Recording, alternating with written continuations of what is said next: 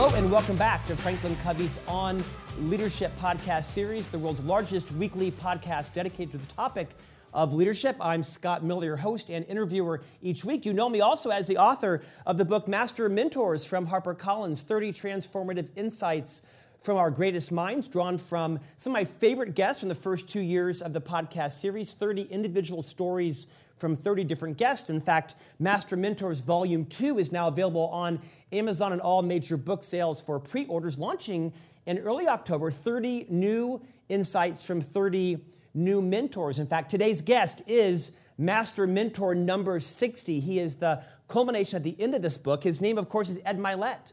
He is my all-time favorite interviewee on our 220-plus episodes. He's back to talk about his newest book, just out, called The Power of One More, the ultimate guide to happiness and success. I do not say this about all the guests because it's not true. He is my favorite interview in our first 200-plus episodes. Ed Mylett, welcome back to On Leadership.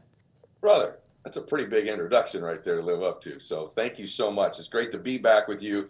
And I've reflected on our first conversation hundreds of times, because you are the single best interviewer in this space, and you got stuff out of me that I didn't even know I had last time. So I hope it repeats itself. Well, that's very gracious of you. You've launched your book. I watched every moment of your superb interview, now on YouTube, with Jamie Kern-Lima, one of our guests as well. You and she had phenomenal chemistry. I loved the balance between her energy and insightfulness and yours as well. I'm hoping to create some of those same nuggets for our interview or our listeners and viewers around the world. Ed, for those final few people who are still under a rock somewhere who may not be aware of your journey, would you rewind, 30, 40 years ago? You're in your early 50s.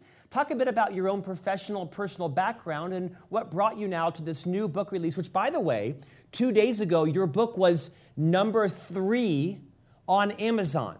Not number 3 like in a category, number 3 of all books in print on Amazon. It's an amazing accomplishment. Perhaps it was higher than number 3, but phenomenal success on your pre-launch as well. Congrats on the book. Rewind a bit and give our listeners and viewers a reorientation to your journey. Wow, great question. I did touch on number 1 for a little while there, which was cool. Congrats. That one day. But I have to tell you, my journey really, the reason I wrote the book was my father passed away, as you know, not that long ago.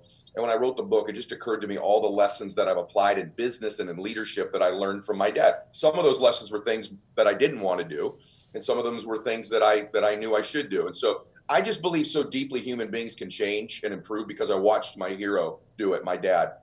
And so growing up, the short version of the story is I was raised by an alcoholic and drug addict father of the first 15 years of my life. And that, on the other, Napoleon Hill says in Think and Grow Rich, on the other side of temporary pain, you meet your other self. And I found that to be true. Unfortunately for me, that started at about age 5, where I had to start doing things as a 5-year-old that 5-year-old boys shouldn't have to do, which was really protecting my family from time to time from my dad. And I never knew which dad would walk through the front door, Scott. I didn't know if it was going to be sober dad, where we're going to go have dinner and play basketball in the backyard, or if it was drunk dad. But what happened by the time I was 5 is I was developing, unbeknownst to me, the 2 skills that I would use the rest of my life in leadership and business. I really only have 2. One is that I'm very present with people and I read them well. Why? I didn't know which dad came through that front door. And as a 5-year-old little boy, I'd read his physiology. Is his tie tied? Is he slurring his words? Did the key not go in the lock right away? And if it was that way, after reading him, I would go into the second thing, which I'd have to communicate. I'd tell my mom and my sisters, go upstairs, and I'd grab dad's hand and I would try to, Dad, I got a 93 on my spelling test. I hit a home run in baseball today. What did you do, Daddy? And then that second thing I have to this day is my ability to communicate and make people feel things. All of that was developed through pain. Little did I know as a 5, 6, 7, 8-year-old boy trying to manage this father of mine that I was building the skills that I would use in business and in leadership the rest of my life. And sometimes Napoleon Hill's right. On the other side of this temporary adversity or pain, we're developing things about ourselves where we meet a newer version and a better version of us. And so that's the personal side of how I started in my life, very, very young. And Ed, to complement that, you've also gone on to some immense professional success as well. Check your humility for a moment and talk a bit about some of the professional ventures you've had, perhaps some that weren't as successful as others, but kind of finish off that journey. We'll get into the book. Sure. My dad got sober, which I know we'll talk about probably in a minute.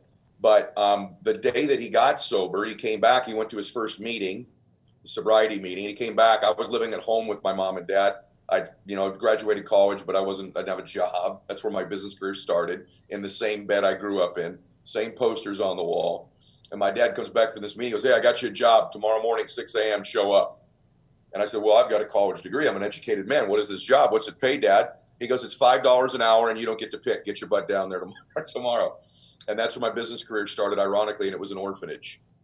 And I walked into McKinley Home for Boys. All my boys were 8 to 10 years old.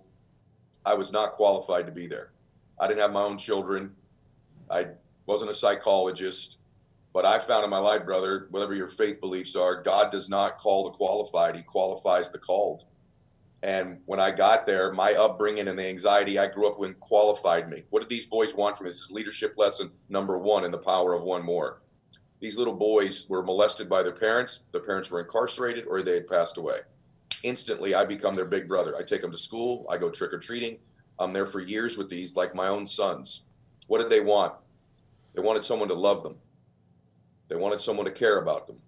Here's a big one that almost no one does for another human being with sincerity. Believe in them. And then just show them how to do better. And as I worked there, brother, I started my business career in the financial business, which led to tech and chocolate companies and chip companies and all kinds of different businesses, fitness brands, you name it. What I have discovered in my life, that my business philosophy is that all people want what my boys wanted. And the ultimate leader loves people, cares about people. Here's a biggie, believes in them, and then just shows them how to do something better. And all my businesses, I've carried those same principles from McKinley Home for Boys into my business and life. And that's led to, hundreds of millions of dollars and jets and houses and islands and all kinds of financial rewards that came from that basic business philosophy I've carried with me everywhere I've gone. Ed, thank you for that. Whenever I interview someone, I always read their book. I do my best to read it cover to cover. I research them. I watch other interviews, listen to interviews that others have asked to make sure that this one is unique. However, I watched the entire hour and 40-minute interview that Jamie Kern Lima, she wrote a book called Believe It, a fabulously successful entrepreneur in her own right, when she interviewed you.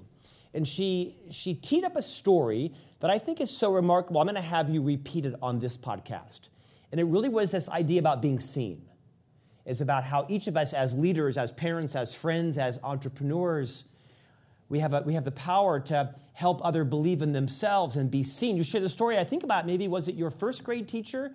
Would you take a few moments and just recap this story? Because I've thought about it multiple times since I listened to your interview with Jamie Kern Lima, and I think it's worth repeating on our podcast. It's a hard story for me, brother. You're going right to it. So yes, my first grade teacher was Mrs. Smith. And, most things in leadership are caught, not taught. You catch it. And I caught something this day from this beautiful soul. Mrs. Smith knew that I came from a broken family, and she knew that I was being teased at school. I was Eddie Spaghetti. I would get bullied at school. She could see the stress on me every morning. And I didn't know this in first grade, but now as a grown man looking back, I know. And she knew I had no self-esteem. She knew that I didn't think I was very smart. I didn't think I had any valuable. I was invisible.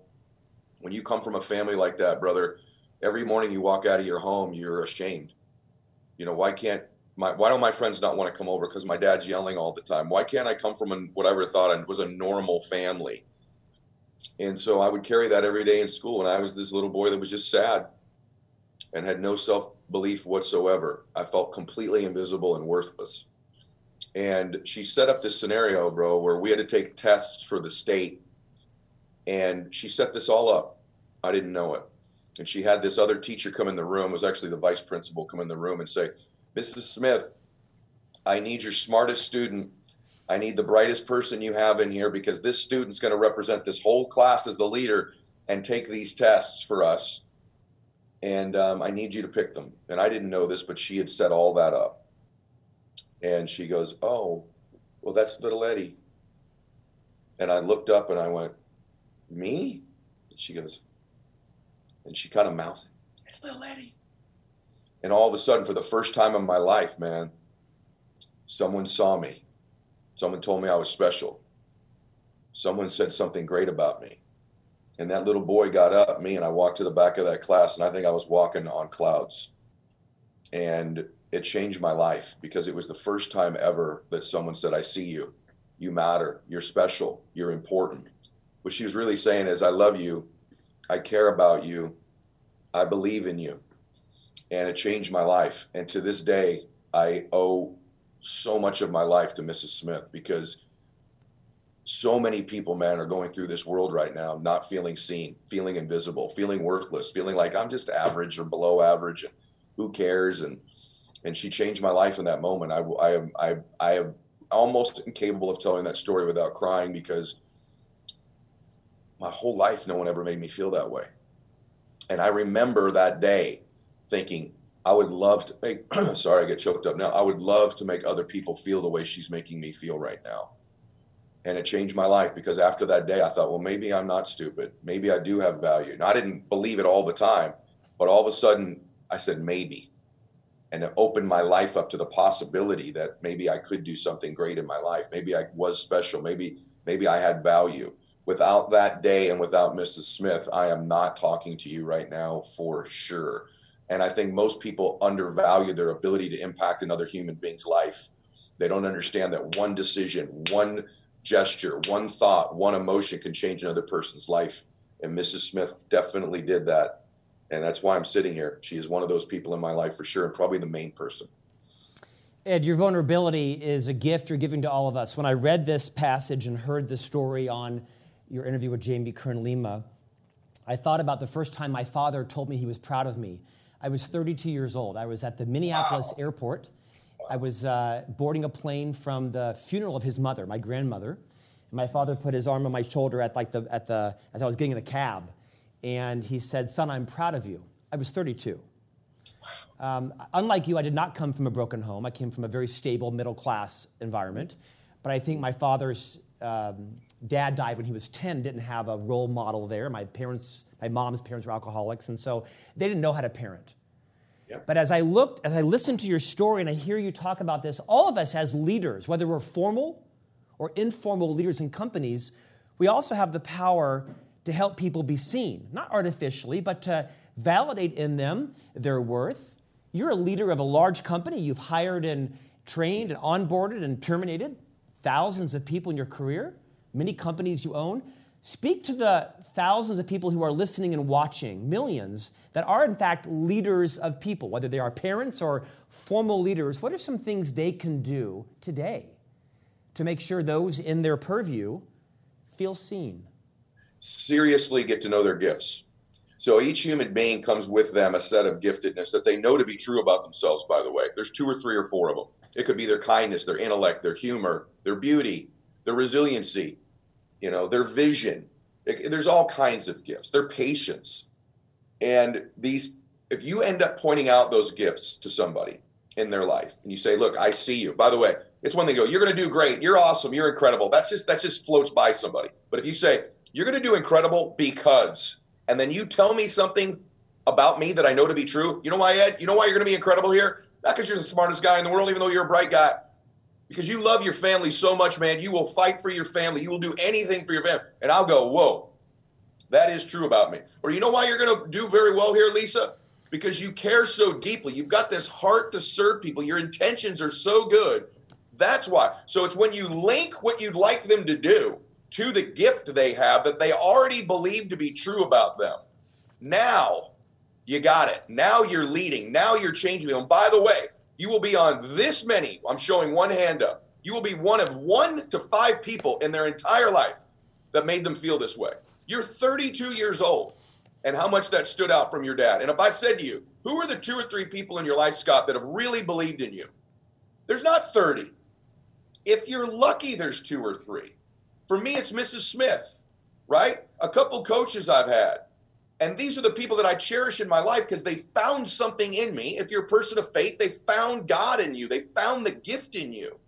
And so this is what great leaders do. They take the time, even if it's in brief, to say, well, I see this special in you. You're special because that makes me feel seen. Not you're awesome. You're incredible. Thanks for being here. Grateful for you. Nah, that's nothing. I see you. And let me tell you what I see. I see X, Y, and Z. And then they go, now they will never leave you. They will be loyal forever. They will be talking about you on podcasts 20 and 30 years later, like I am with Mrs. Smith, 45 years later. That's how deeply a leader can impact someone's life when they see the giftedness in them. Ed, next time, can you bring some passion and energy?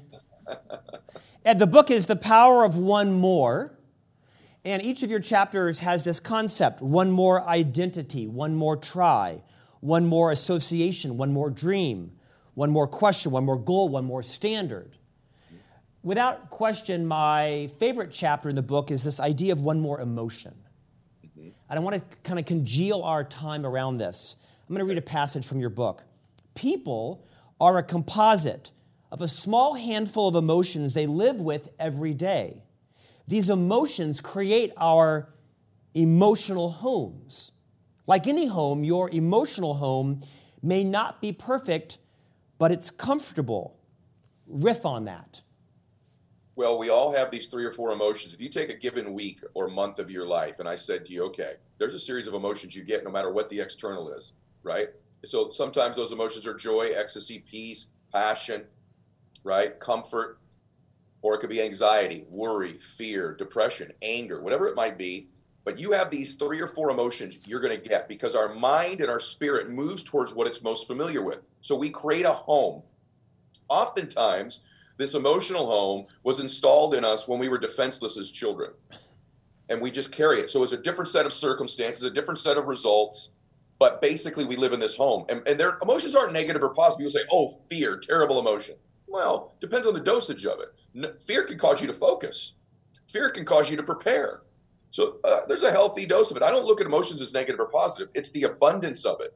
But if you're living in anxiety, you live in fear, you live in worry, and we all find a way to get those emotions, no matter what, in a given week. Things are great, things are bad. If you're a worrier, you'll find a way to get you some worry. And even though it may not serve you, it's home for you. You're familiar. I'll give you an example, Scott.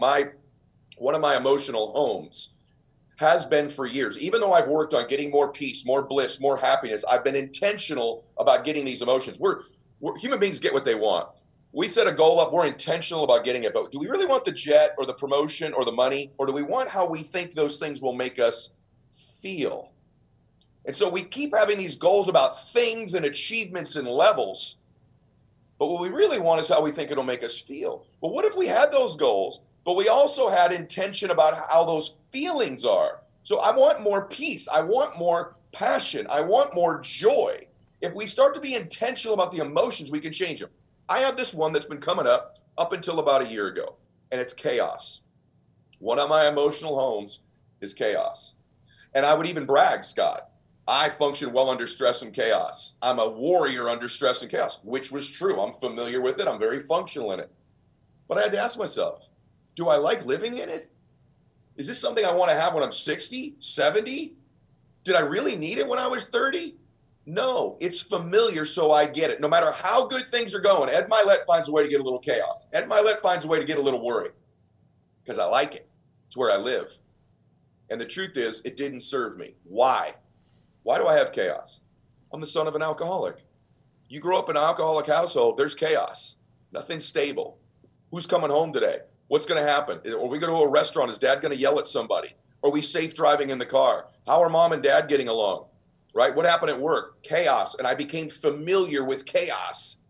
And I carried it into my 40s. And even probably truly till I was about 50.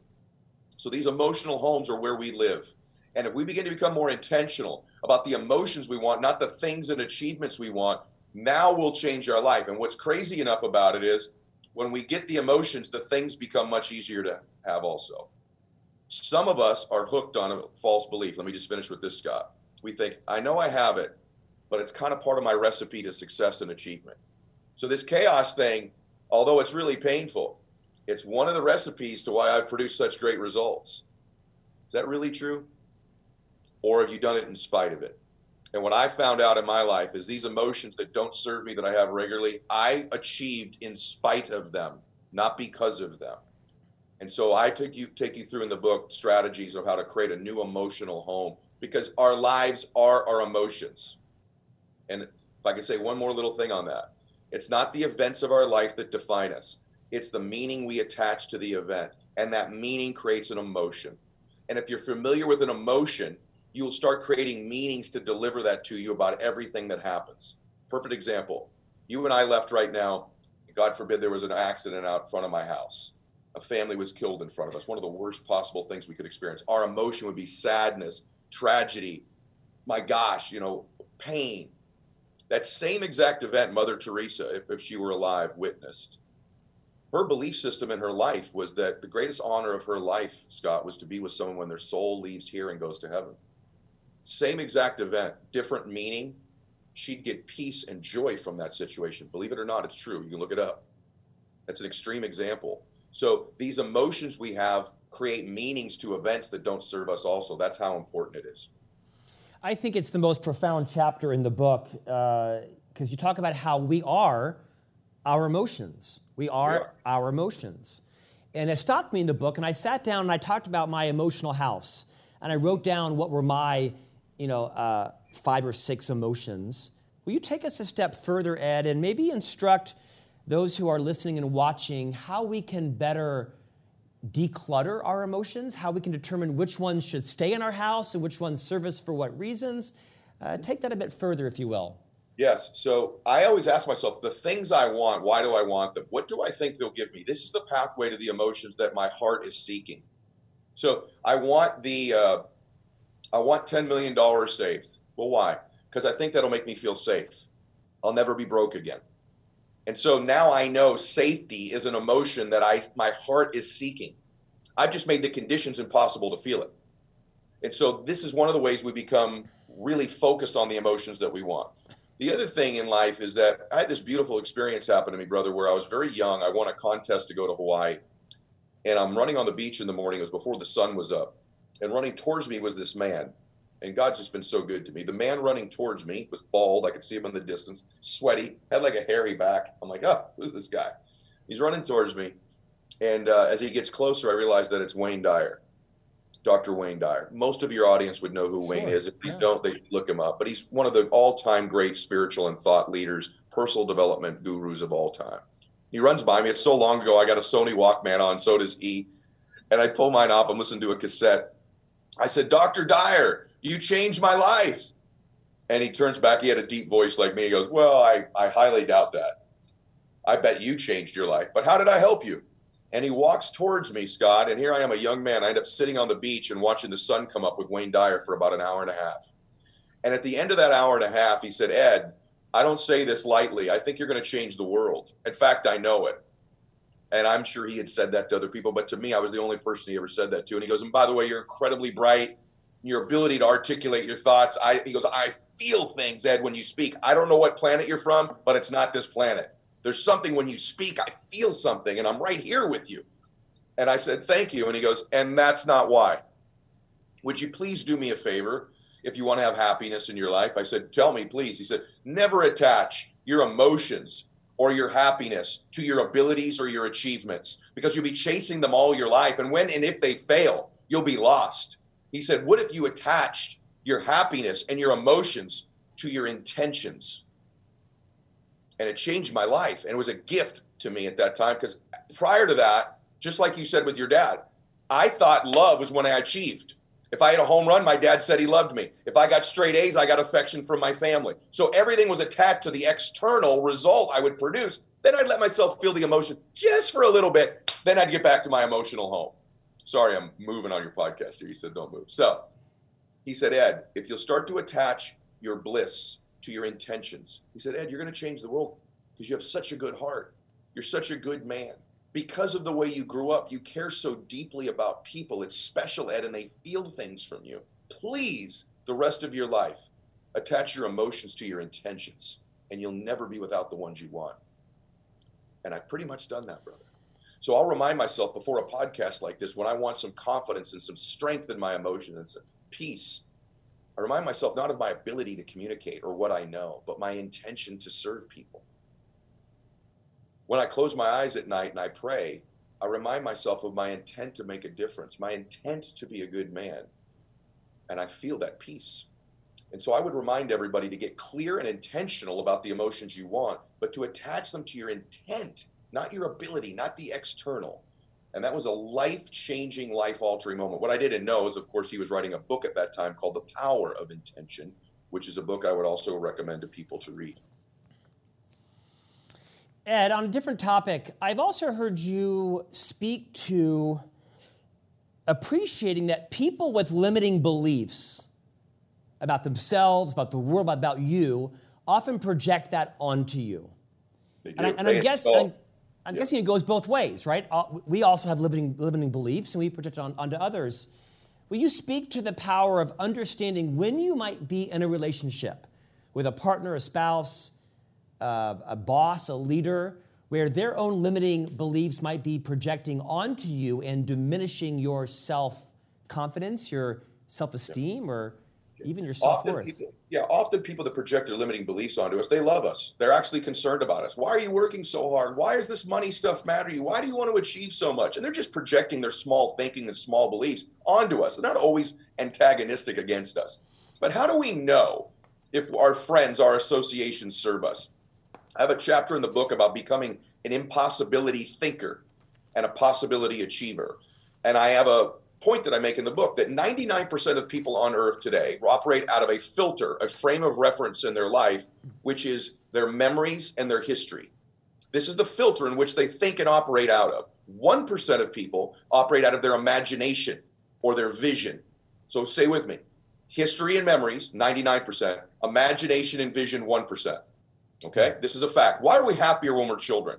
We're happier when we're children because we're operating out of our imagination, because we have no history. But then by about age 10, we have a history that's been installed in us with limiting beliefs by loving parents. In fact, Scott, I make the contention there's all kinds of child neglect. There's alcoholism and drug addiction. There's a family where we don't show affection, like what you said. I don't say I love you or I'm proud of you enough. But the most insidious form of neglect of all children in the world is a child being raised by a parent who is not pursuing their potential and their vision and their imagination. This is a form of neglect because everything with children and leadership is caught, not taught, as I said earlier. You're projecting your limiting beliefs into those children by not pursuing your potential and your dreams. So here's how you know when you're around somebody who serves you. Are they often saying to you, do you remember? Remember when? Remember this? When you're around your friends or your spouse, remember this? Remember? How about this? Remember? And they're constantly remembering. This is someone who operates out of history and memory. I try to surround myself with friends who don't do that, where my friends say, where are you going? Isn't this moment amazing? What's your vision? What are you dreaming on? What are you working on right now? Where are you heading? Man, isn't tonight special? So they're in the present, focused on their imagination and their future. This dialogue, if you really think through it, most of you, and I love you, I'm saying it, when you're with your friends, you're reminiscing. There's nothing wrong with doing a little of that. But if it's the dominant conversation, they operate out of their history and memory. And here's what's going to happen. They're going to repeat it. The same emotions, the same thoughts, different circumstances, different people, same life, to tie the two topics together. I want people, and most of my friends, I can't get them to reminisce. Like, man, let me tell you where I'm going. This is where we're headed. This is how amazing it's going to be. And today's a gift, man, because I get to do it today. Those are the people I want around me. I don't want to be going backwards all the time and repeating the same history by thinking the same stuff. Ed Mylett's on fire today. Ed, my second favorite aspect of the book is one more question to ask ourselves. You list about 40 plus questions in the book. Things like, is there one more thing I can do to make my family feel more special? Is there one more thing I can do to show my appreciation for the people I work with? What's one more thing I can do to calm myself down today? A couple more. What's one more way I can worry less about what other people think? And then my favorite of all of them is number 12. Is there one more thing I can do so people will see me less different than I see myself? Yeah. I mean, that's so powerful. Is there one more thing I can do so people will see me less different than I see myself? It really speaks to the power of self-awareness. Expand on that. Dude, you're really good. So the quality of our life is the quality of our questions we ask ourselves. I have a chapter in the book on thinking. What is thinking? Thinking is the process of asking and answering questions to yourself. That's a thought. Change the quality of the questions in your life, you'll change the answers, you'll change the emotions. Most of the time, here's what human beings think. They think they're not qualified to help people. They're not qualified to make a difference. They're disqualified by their past, something they're ashamed of, a failure, a bankruptcy, a divorce. Maybe they've just always felt average and ordinary like I did with Mrs. Smith. And they think, I'm not qualified to do this. And so the question they keep asking themselves is one that doesn't serve them. But what if the question started to be, how did my past prepare me for my future? How did what I've gone through prepare me to be my test, become my testimony? Let me give you a quick example.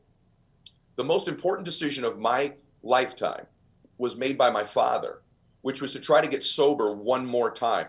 There's a chapter in the book called One More Try. I vividly remember my dad go, I'm going to try one more time. And that decision to get sober changed our family tree, changed my unborn children who are now going to college, Max and Bella. Their life is different because my dad made this decision. Millions of people that I reach on a weekly basis, their lives are impacted because my dad made this decision. But thank God there was another human being that I never thought about until 4 weeks ago, Scott. I woke up in the middle of the night. I told my wife, I said, babe, someone helped Daddy. And I was emotional. She said, what, honey? I said, someone helped my dad. She says, what do you mean? I said, my dad making the decision to get sober and getting sober, someone helped him. Someone asked themselves the right question. How can I help this man? How can I serve him? In the darkest moment of my dad's life, when he was going to lose his family and maybe take his own life, and I don't even know where it was, some bar, some alley, some coffee shop, some precious human said, I'll help you. And here's what's crazy. What qualified them to help my dad was the things they were most ashamed of, embarrassed of. That they were also an alcoholic at one time and a drug addict. Little did they know, when they were lying to their family about their drinking or stealing money to get drugs, that they were being prepared if they asked themselves the right question at the right time to change my father's life. And consequently, mine and millions of other people, the ripple effect of that one question. So when my dad was desperate, this person asked themselves a question, how can I help this man? And they got the right answer. They could help him because of the things they thought that disqualified them from making a difference was the very thing preparing them to change someone else's life. And so for people listening, it's not only do you need to ask that better question, but you need to know that the things of your past that you think disqualify you, a bankruptcy, a divorce, whatever it is, something you're totally ashamed of, is probably the thing, that pain, what's preparing you on the other side of it to meet that other self of you, if you ask the right question. That precious soul, Scott, has affected millions of lives, the ripple effect of them asking an empowering question about the things they thought that disqualified them. In fact, it's what qualified them to help my dad. Different question, completely flipped the script on my life and millions of other people. This is why the book has reached #1 of all books in print worldwide on Amazon. Our time is ending, Ed. I want to pivot to one final question. In chapter 10, you call it One More Higher Standard. You write a lot about goals and the connection between goals and standards. I think the best passage in the book is the following. Many people fail or are miserable because they set standards that are too low for how they want to be treated. If you don't establish what your standards are and clearly define them, other people will act to undermine them simply because they aren't clear about what is acceptable to you and what is not. Take us home on that. We get our standards in our life, not our goals. We get about 25% of our goals. We will always ultimately get our standards, and we are constantly teaching people how to treat us based on our standards. We are constantly teaching the world how to respond and interact with us based on our standards. And so if you set a higher standard, and maybe it's as simple as asking yourself a question to go back, what would my standard need to be so that people begin to treat me differently? What would my standard need to be so that I feel as if I belong? And here's the thing, or that I can take over. I don't know if I was the first person to say this, Scott, but I know I was one of them, which is that if you lack self-confidence, it's because you don't keep the promises you make to yourself. That's a fact. And the way to get self-confidence is to begin to keep the promises you make yourself. You're going to get up at 6 a.m., get up. You're going to drink a gallon of water, drink it. You're going to make 10 phone calls a day, make them. But then I asked myself, once I did that, what would I need to be What would the standard need to be to become superhuman? Not just baseline confidence, but to actually change the way the world treats me and the way the world responds to me. What would the standard need to be for Ed Mylett, for millions of other people? And the difference between winning and losing in life, Scott, happiness and missing it, is so small, it's almost too scary to talk about. But I'm willing to finish the interview today by talking about it. And I'm going to tell you what it is. It's the different standard. And that standard, that small difference, is one more. You don't just keep the promises you make to yourself. You keep them plus one more. I get up and I say, I'm going to do 30 minutes on the treadmill. I keep that promise. And I do the separator. I do the one more. I do 31 minutes. I'm going to do 10 reps on the bench. I do my 10. Nope. Plus one more. I'm going to tell my daughter I love her every day. And I do it. Except now I do it one more time a day.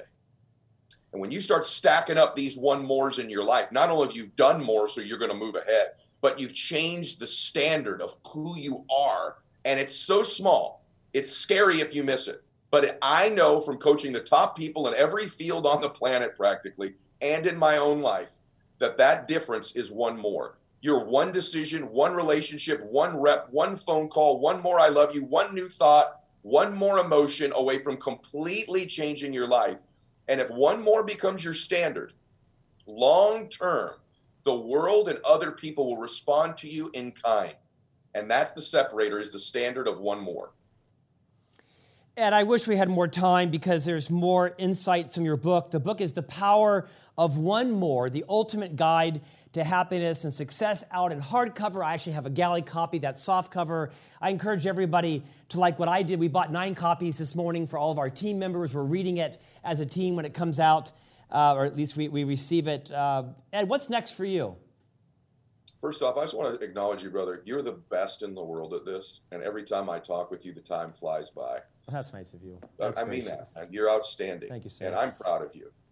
And what I will say to everybody, what is next for me is I want to just continue to serve. I'm donating all the profits of this book to the victims' families in Texas that went through the Uvalde shootings. It's actually an organization that helps families of mass shootings. And I believe probably the next thing for me going forward is to take the message that I've been teaching to all the grown-ups of the world. I want to take it to children.